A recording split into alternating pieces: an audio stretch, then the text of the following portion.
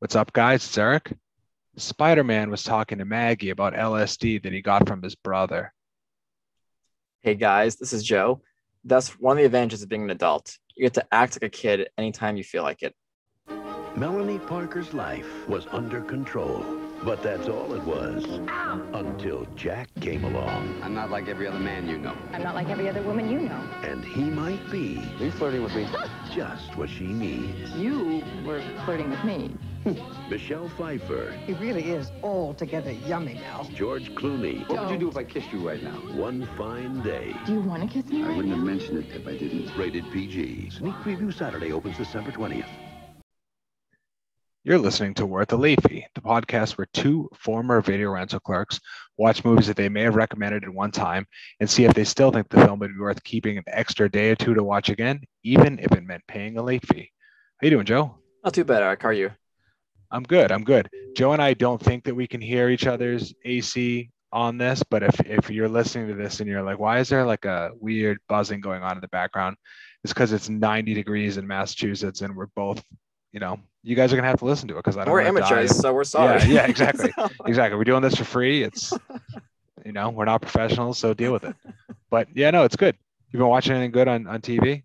Still continue trying. It's one of those things like you were mentioning with your show that this weekly releases, so you have to kind of wait each Friday Yep. for a new episode. But I did for the first time. I know it's a little old. I watched The Conjuring for the first time, that horror film, because of the third one out. It just came out. So I watched the first one. I'll be watching the second one this week, but it wasn't that bad. Like I thought like it was. I didn't realize it was well received, and it really was. So it's a pretty cool take on the whole exorcism stuff, and Patrick So- Wilson is awesome. Some behind the scenes info on the new one on HBO Max is someone is having problems streaming it because, and the reason I know this is I contacted them through two different venues or through two different paths, to tell them that I was having problems streaming something else. If anyone wants to know, it was the Fresh Prince reunion on HBO Max. And both people, I sent in a thing that was like, hey, I'm having a hard time. That's, streaming the Fresh Prince. Like I said, what I was having a hard time with. And both people wrote back and they were like, okay, so just to be clear, it's the new Conjuring film. I'm like, nope, definitely never said that. Wouldn't watch it. I'm afraid of it. So the first person did it. I was like, oh, maybe they're just, out to lunch or something. But then the second person did it. And I was like, I guess they're having a hard time with the new Conjuring film. Man, it's like that's one thing with digital streaming now. Like the whole Mayweather fight and Logan Paul fight recently, We're not it talking about shut that. down. No, I know, but it shut down. It shut down Showtime though. We talk about like some Good. pros and That's what cons. Show- that's what Showtime I gets. know. We talk about pros and cons of the digital like streaming era, and that's one of them. The overload of popular content or quickly released content. So it's like, and it's for some reason it continues to happen each time. It's like they can never figure out how much traffic something's going to take. That fight. So for people that don't know, I'm into martial arts. I'm into mixed martial arts. I'm into boxing. And I had more people who have never texted me about a legitimate boxing fight or MMA fight text me and they're like, what do you think about Logan Paul? And I'm like, I don't care. And it was people that I've tried to invite over my house for like real good fights of talented people. I'm like losing my number, but yeah, no, the streaming thing is crazy, man. Like even with UFC now, you have to download ESPN Plus, the app, and then you have to order pay-per-views through the app, and it's weird. I don't like it personally. I wish I've said to multiple people that I wish that the UFC, for example, or WBC in boxing or whatever you want, or a certain promotion in boxing, I would rather them say, Eric, will you give us $75 a month and you get every pay-per-view, than say, give us $10 a month or $15 a month and then you still have to buy the pay-per-view.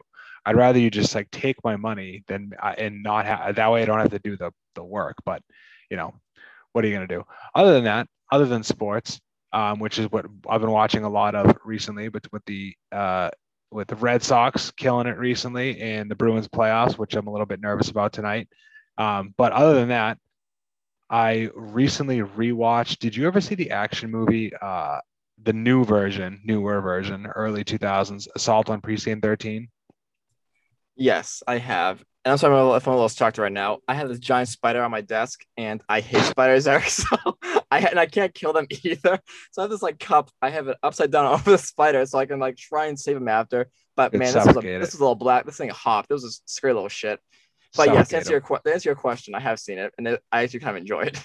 It's an entertainingly bad movie. Yes. You know what I mean? It's you have to be clear. If you recommend it to someone, you have to be like, listen, don't get me wrong. This isn't an Academy Award winner, but if you just want to see some gunfights and like Ethan Hawke playing a weird character and stuff, it's entertaining. So other than that, that's pretty much it. Kind of looking for Bree and I are kind of looking for a new show to watch now that we're done Schitt's Creek, done Mayor of Easttown. We don't really like know what's going on, so we're just still searching. But today, this is Joe's pick, and before he gets into what we're watching, which you guys heard the trailer, but it's a film that's set in New York City. So I'm drinking a beer called Almost Famous from Torch and Crown Brewery in NYC.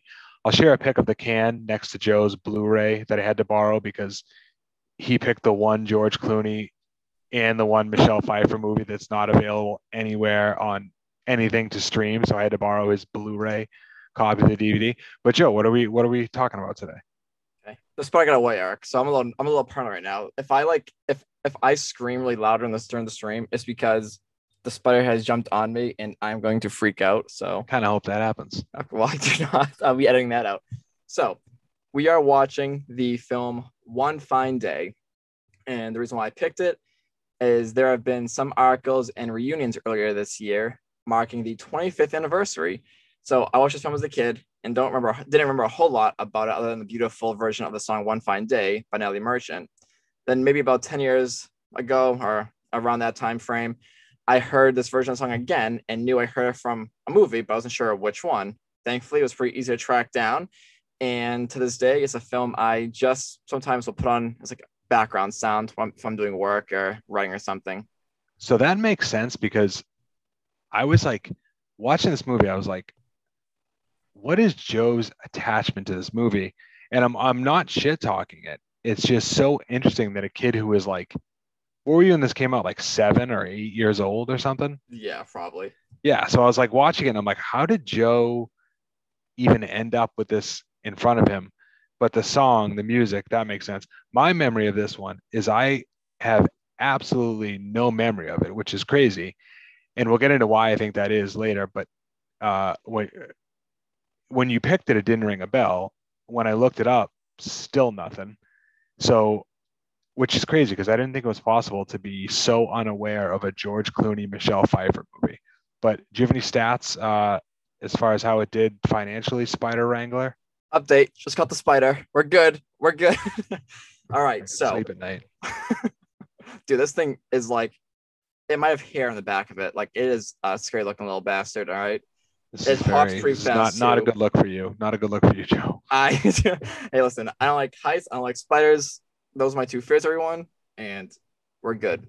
My fears are all animals that unless something goes horribly wrong, won't run into. Like I'm afraid of crocodiles, which we live in Massachusetts. Odds are pretty good that I won't run into a crocodile. I am afraid of grizzly bears, not black bears. Did you hear a black bear? Joe, you live relatively close to me. I keep getting these like ring notifications. Like, Joe, there's one like in my backyard, not literally, but there was one like one I of our heard. neighbors. Yeah. I get these ring notifications of people like sharing things about in the community, and I keep like the last like 3 years I've seen different bear notifications. Like Jesus. But that's a black bear, which to be clear, I don't have any desire to fight a black bear, but I'm not afraid of the black bears because they generally, from what I read, don't hunt humans for no reason. But grizzly bears and Kodiak bears and all that stuff scare the shit out of me. But we don't have any of those around here, at least not yet. So anyway, it stays that way. But yes, first stats. One Fine Day came out on December 20th, 1996. And while I couldn't find how much it cost to make, it did end up making $97.5 million in the box office. It was written by Terrell Seltzer and Alan Simon and directed by Michael Hoffman. It's also worth noting that Michelle Pfeiffer is also one of the producers.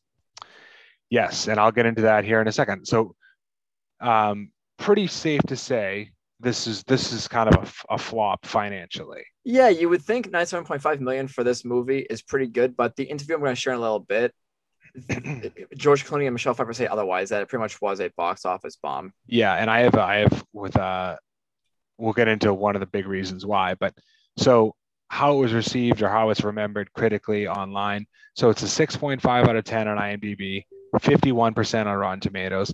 That's about what I would guess, kind of just middle of the road. 2 stars from Roger Ebert, and this is a quote from Roger Ebert's review.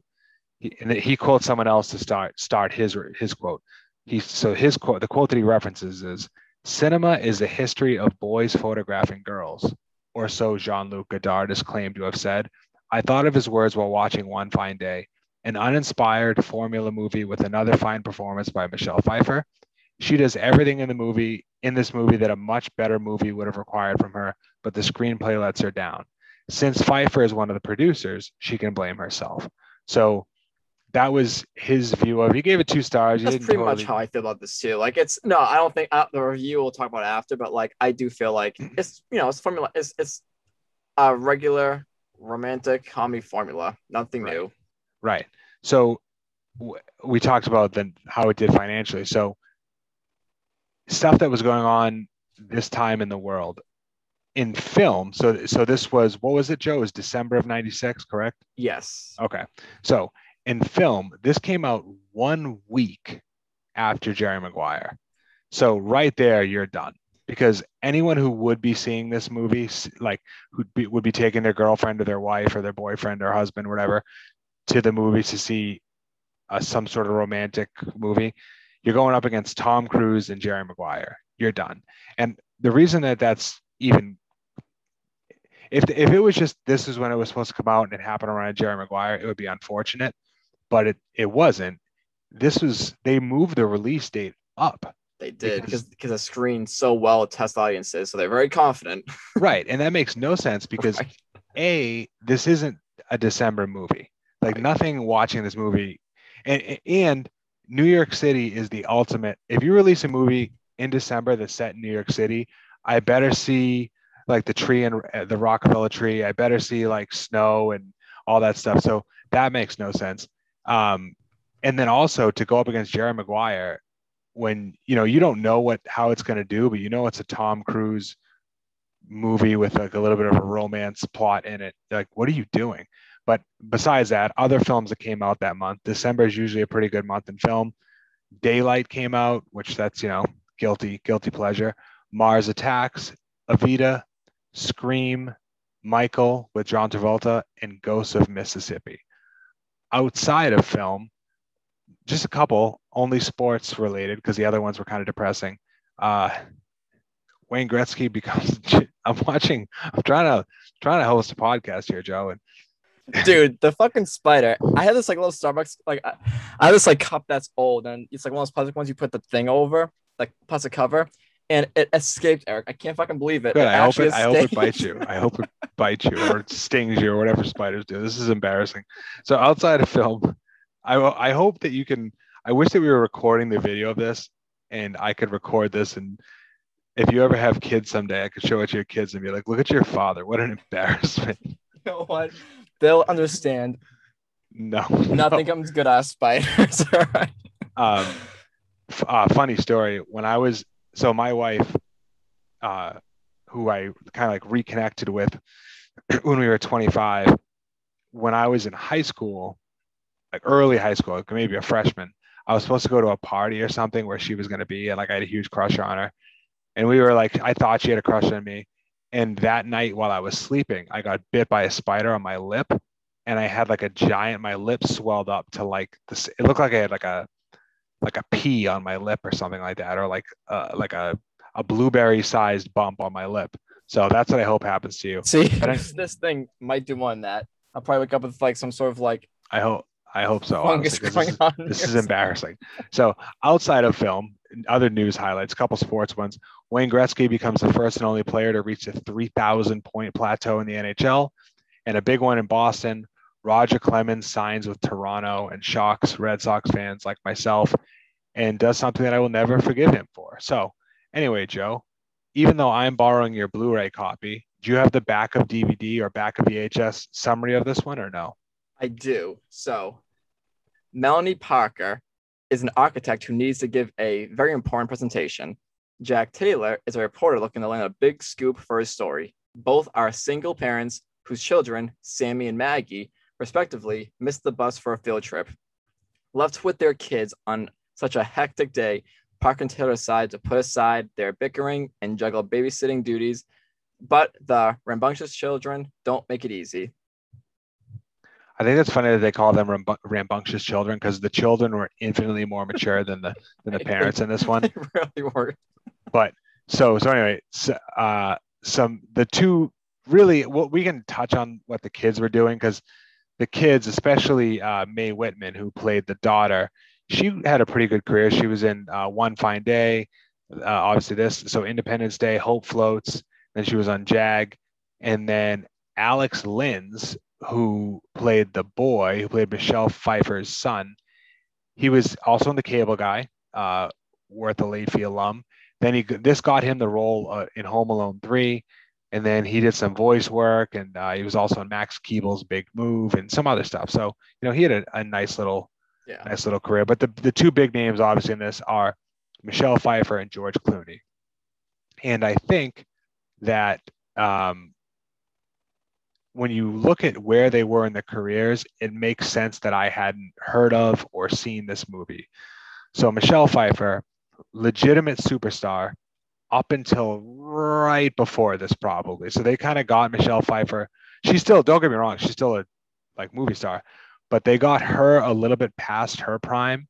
And George Clooney, while he was still doing the TV thing on ER and he was successful on TV, but he hadn't really become a full big screen star yet. So Michelle Pfeiffer, like I said when you introduced this, I was never a huge Pfeiffer fan, and looking through her resume, like I said, I kind of just missed her prime personally. So breakthrough role as Elvira in Scarface in 86, also in Witches of Eastwick in 87, Married to the Mob in 88, Dangerous Liaison in 88, Fabulous Baker Boys in 89. In those two movies, Dangerous Liaison and Fabulous Baker Boys, she got Academy Award nominations for Best Supporting and Best Actress.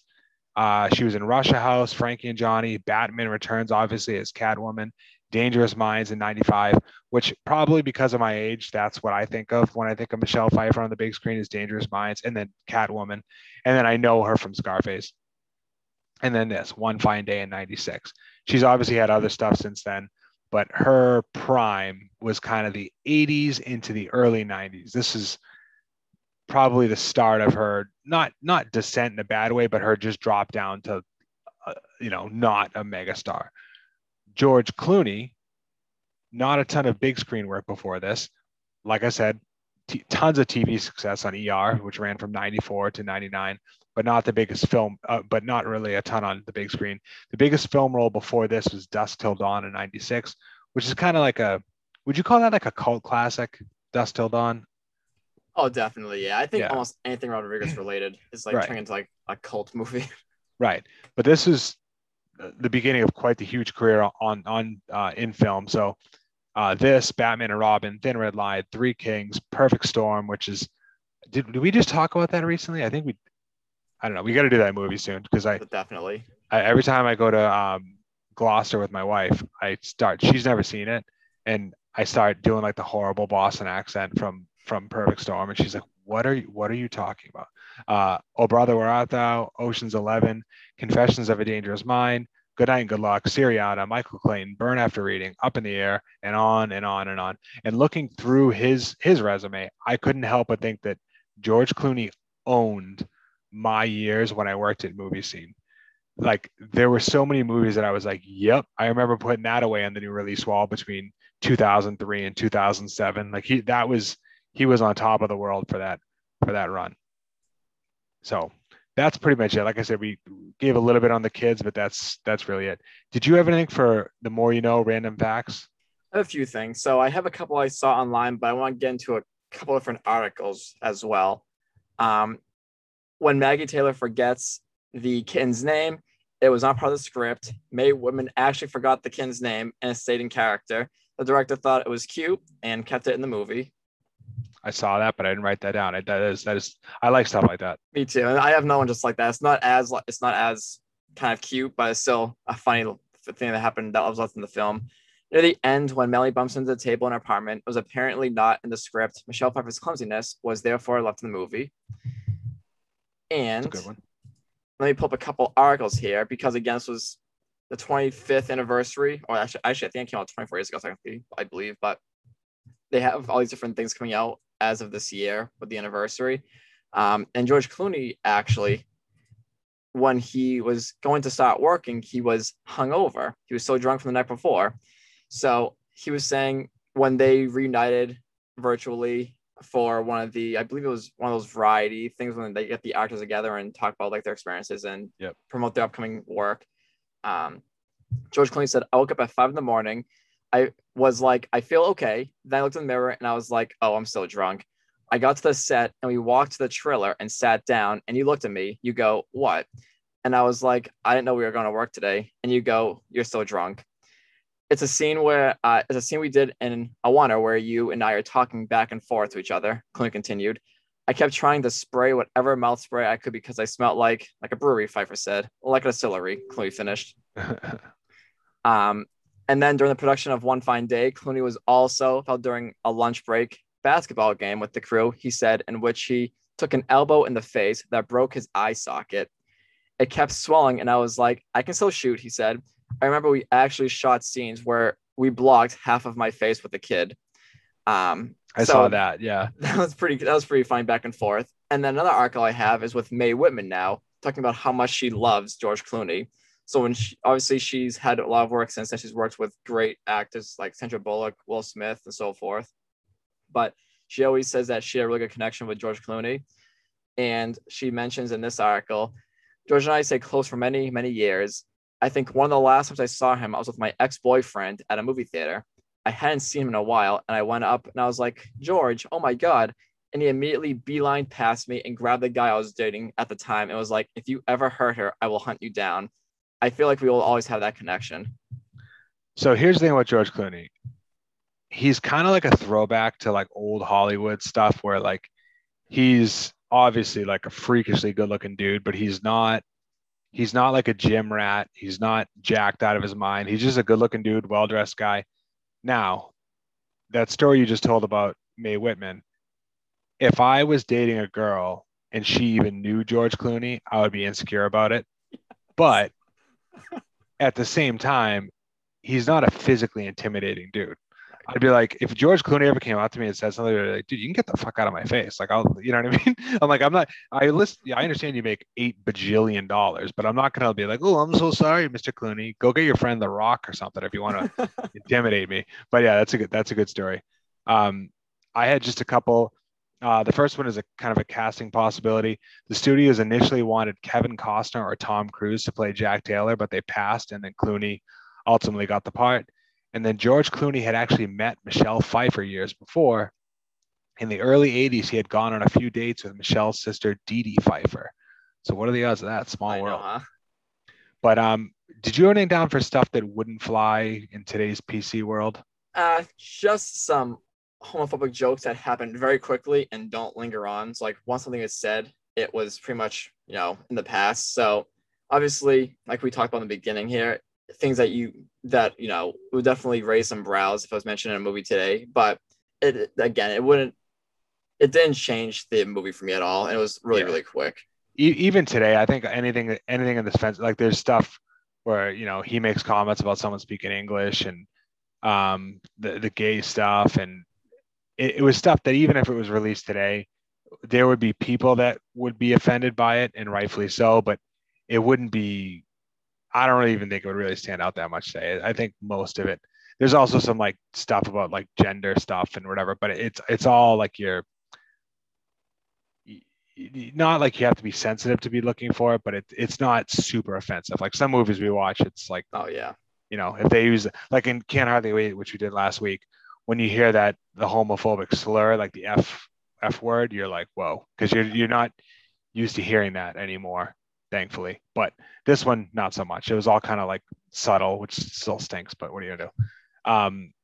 What did you have down for favorite scene? But you know what? Before you even go, I didn't really have one scene, and I'm not trying to cop out. There wasn't one scene that really grabbed me.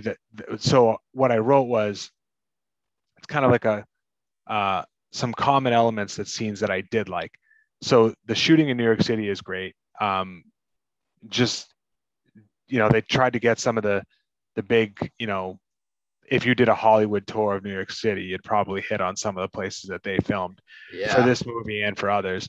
And we've talked about it in other movies or other films, how in the right film, New York City is a character. And in this movie, I think New York City is probably the best character other than the kids. I think the kids are good. And that was the other thing I wrote is I like the kids. But I guess if I had to pick a favorite scene, anything that really highlights like one of the New York City landmarks, but there wasn't an actual dialogue that like grabbed me. So what about you? I was gonna say actually, no, kind of piggybacking off what you just said a second ago. I really do like some of the landmarks I visit. Like again, we see a brief scene with them. I didn't write this down, but they're visiting Serendipity 3 for the frozen hot chocolate, things like that. Where that's a whole movie based off that now. Saw Serendipity with John Cusack, but it was just cool seeing these landmarks after going to school in New York. They're still there, and like they still look pretty similar to what are portrayed in this movie. But for me, I have a few things written down here. I love how the movie starts off in the rain as we see some people sort of lonely and sad in their apartment windows. We see a man playing a piano, a dog waiting by the door for its owner, and older couple looking sort of stressed out, counting money together. And then we see single mother Melanie. All this is happening to the song One Fine Day, which already makes this film feel sort of nostalgic, almost as if it could have been taken right out of the 50s. And then at the very end of the movie, we see the camera pan across the same apartment building with all the sad people from earlier. It's no longer raining out, and the older couple are still together, not looking as stressed out as they were before. The dog's owner comes home, and the dog is happy. We see the piano player sharing a laugh with a possible love interest. It's a really pretty touch that I didn't really pick up in previous watches in the past until now. The chemistry between Clooney and Pfeiffer, I thought was really good, and the kids do a great job keeping up with them. I need to make a note that other than some of those scenes, this film is the definition of a cozy film, and the soundtrack is amazing. So for the soundtrack, I'll let you talk about that for the most part. I agree with you that the soundtrack is one of the stronger parts of the film. The one like random fact that I had taken down and put in the soundtrack section is the film features many uses of the song One Fine Day right throughout, including composer James Newton Howard's score, which serves as the love theme for Pfeiffer and Clooney's characters. But I agree with you that I do like that song, and the soundtrack was one of the stronger points of the film. So what did you have down though? I'm sure you got quite the list. I not a whole lot, but I've mentioned there's like I mentioned for my favorite section there. I love the soundtrack, love it. It's one of those things that I remember most about this movie. The song One Fine Day has always stuck with me. And while I love the original version by the Chiffons, I love the version for this film, sung by Natalie Merchant, which is slowed down quite a bit compared to the original. It also has songs such as The Boy from New York City, Mama Said, and a whole lot of other classics. We have some Van Morrison. So it's the reason why the Van Morrison was good. It's so good. Like it's half the reason why this movie has kind of like that cozy feeling about it, I think, is because of the soundtrack. The cozy feeling, and it's to do a movie that's like really New York, you have to have the right soundtrack because it goes so well when you see like the scenes of the city, and if you have the right song set to that moment, it's perfect. So if you could change one thing about it, I'll go first with this one. It might kind of go against something that you have already said, but I thought that a lot of the dialogue between Clooney and Pfeiffer was like kind of not believable. And I read that they were trying to make it seem like an old Hollywood film. And I kind of see what they were trying to do, but at some points I just think they kind of whiffed on it. But I give them credit for trying to do something different. But for example, there's a moment where she says to him, she calls him to say, go pick up the kids. And she goes from thinking this guy is like the biggest dirtbag ever to over a phone call, she does a complete 180 and falls in love with him. And One Fine Day is playing in the background. And it's just like, it's not super believable. It was quite the day. It was one hell of a day for them. Yeah. But 10 seconds before that, she thought he was incorrectly a horrible father, a man skank. And she was right. And he agrees to pick up the kids, and he even kind of was like a little bit like flirty, rude in a way doing it, and she falls in love with him. And it was all over the phone too, so it wasn't even like she was just looking at handsome George Clooney and he got her. It was stuff like that. There was a few moments where I was just some of the editing, like the scene, I can't remember what the conversation is, but it was this is going to be translate horribly to an audio podcast, but George Clooney comes in from the left and says they're both facing each other, and then like they both walk away, and then each of them are coming in from either side of the screen while the other one's walking away. It seemed a little, like I said, I get what they were trying to do, but it didn't work out for me. And you know what this movie really did is it made me appreciate When Harry Met Sally. If I could go back and change my score, I think I gave When Harry Met Sally a 4, and I think you and Bree gave it a 5. I would probably give it a 5. And one more thing, spoiler alert if you haven't seen the film. How about the end when Clooney and Pfeiffer tell their kids to go lay down like 10 feet away, and then like scream at each other arguing, and then Clooney makes like a very aggressive "what would you do if I kissed you right now" move, and they start getting hot and heavy until the kids break it up. It's like, who is in charge here? Who are the adults? George and Michelle. But yeah, that was it. I kind of see what you're saying, that there's some chemistry, but it wasn't their I guess what I should say is it wasn't their chemistry that I didn't believe. It was some of the dialogue. And that's the thing. Like, after hearing what you said about Roger Ebert, I do agree with that. I think the script, if it was a better script, it could have been really a really memorable film. And to give Michelle Pfeiffer credit, she carries this film for me as far as the adults, because George Clooney, and I like George Clooney now, but in this one he seemed very much like, but again, it was kind of the character too and like my quote from him being a kid is from him. It's like he really is. He isn't the most mature adult, for sure. Right. So anyway, what would you change if you could change anything? So I thought about this, and there's really not a whole lot more I can say about One Fine Day other than this movie is really kind of paced from so many other films before it. We've seen it a million times, and it does nothing unpredictable. Two people who bicker throughout end up liking each other in the end, and there are two kids who bicker the entire film, end up liking each other. They could have done, different things, mixed up a bit, like having Melanie's husband have a bigger presence in the film, causing a bit more drama. But instead, this follows a very simple route. One thing that was perfect, though, is like you guys kind of talked about how this could be, debatable, but I thought the casting was perfect. George Clooney, Michelle Pfeiffer, Mae Whitman, and Alex D. Linz all do a great job throughout the movie. And this is another where the child actors don't bring it down. But this was kind of tied into my favorite thing about this movie. And while I mentioned the addition of drama from Melanie's husband a second ago, I'm happy it doesn't do that personally. The reason why I enjoy this movie so much is because it's easy to watch. The drama, while it would seem large in real life, risk of being fired from your job, the movie makes it not come off as strong and avoids that part of the drama. So I sort of appreciate that. And that's the reason why it's considered such an easy watch for me and something I can just put in the background. So while I do think the drama would have helped it long term with Melanie and her husband, I'm happy personally it didn't go that route either. I think with her husband thing, they should have. There was no reason for him to be in the movie as much as he was. It was like they should have. This sounds messed up, but they should have just made it that he died or he was on tour, which is what I thought that was going to be the whole thing. Right, like he's on tour the entire time or in the studio. Yeah, that was weird. But I what I said about them not having chemistry, or the chemistry, they had chemistry. It was just this. It was the script really that I had a hard time with. But anyways, I think we've come to the spot in the podcast where we give our scores on a scale of 1 to 5. Would you mind paying a late fee to keep this movie? So score of 1 is low. You get to that opening scene that Joe talked about with the dog waiting for his owner, and you get so sad because you're like me and you love dogs more that you just turn it off. Or a score of 5, which is you're going to keep it to watch the film, keep it a couple extra days so your friends can watch it, maybe even just buy it from the video rental store so you can just keep it forever. So it was Joe's pick this week, so I'm going to go first. And I texted Joe before I watched it, but when I knew what we were going to be watching, and I was like, I have a theory about movies like this.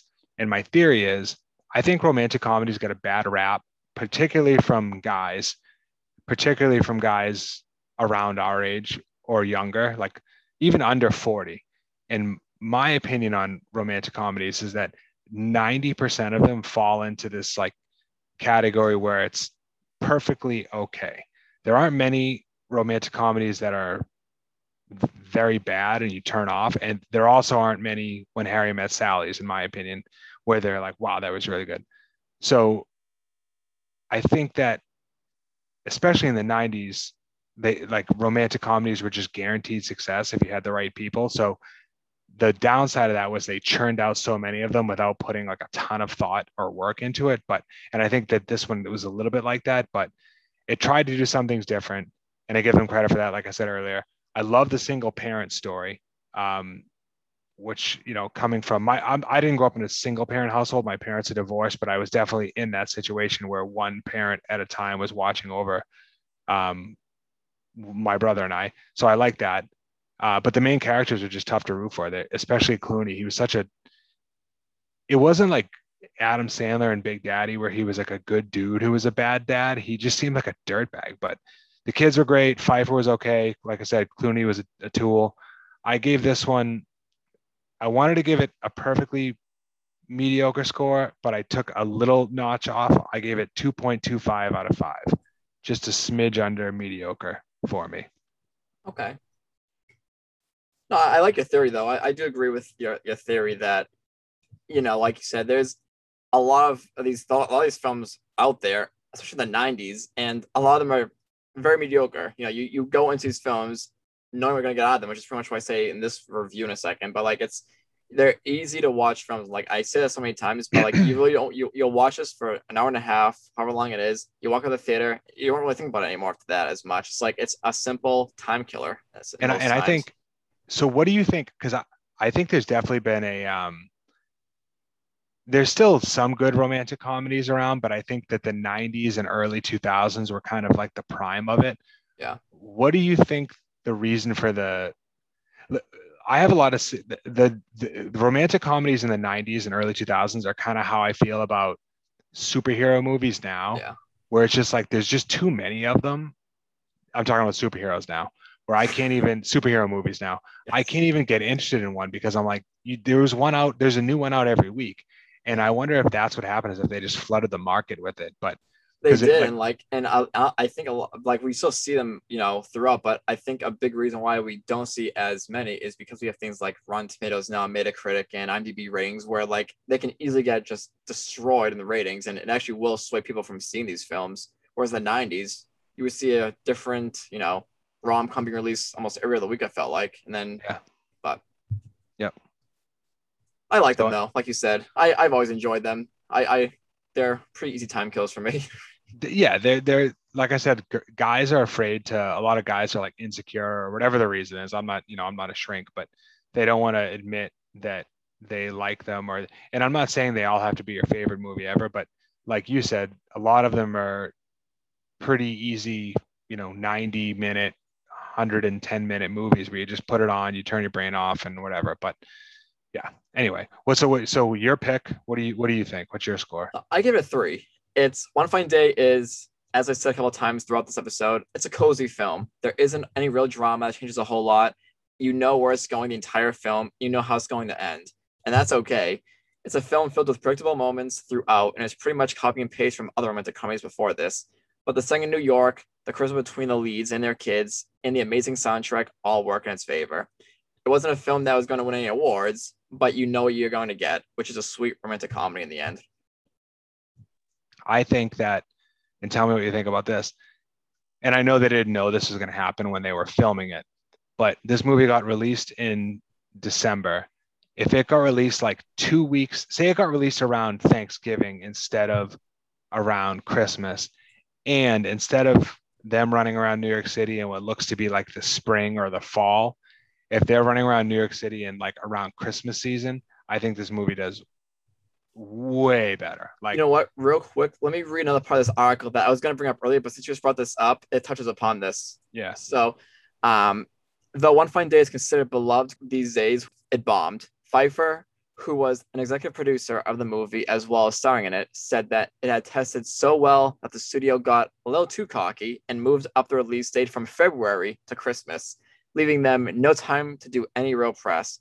Didn't we get beaten by Beavis and Butthead? She asked. Yeah, it was bad, Clooney said. So the fact that it was moved from February to December, it's quite the jump. Yeah, because this is not a December movie at all. No. But yeah, no, I think your score is fair, and you grew up with it more than I did, so that's fair. All that said, so the beer was delicious. Almost Famous from Torch and Crown Brewery in New York City. Like I said, I'll share a picture of the can on Instagram. Follow us on Instagram. Worth a late fee. So Worth a late fee. Suggestions are always welcome. We'll be back next week, and we're doing the alternating picks as usual. So it's my pick. This is Joe's pick. Going to my pick next week. This is another cult classic that I haven't seen in a very long time. I'm sure Joe's seen it. I'm interested to see what he's going to think about it. I'm also interested to think what I'm going to see what I think about it, because I haven't watched it in so long. The 1979 film, The Warriors. Oh, you know what? I've seen this in a long time either. So I'm sure I'm very curious in how both of our reactions are going to be. It'll be interesting to rewatch for sure. It will. And I'll give an update in the Spider situation because it is still MIA around my area here. So if I don't catch it tonight, I'm sleeping someplace else. Pray for Joe. Thanks, guys. Thoughts and prayers. Yes. Yeah. Thoughts and prayers for Joe. See you next week, guys, or talk to you next week, guys. All right. As always, thank you.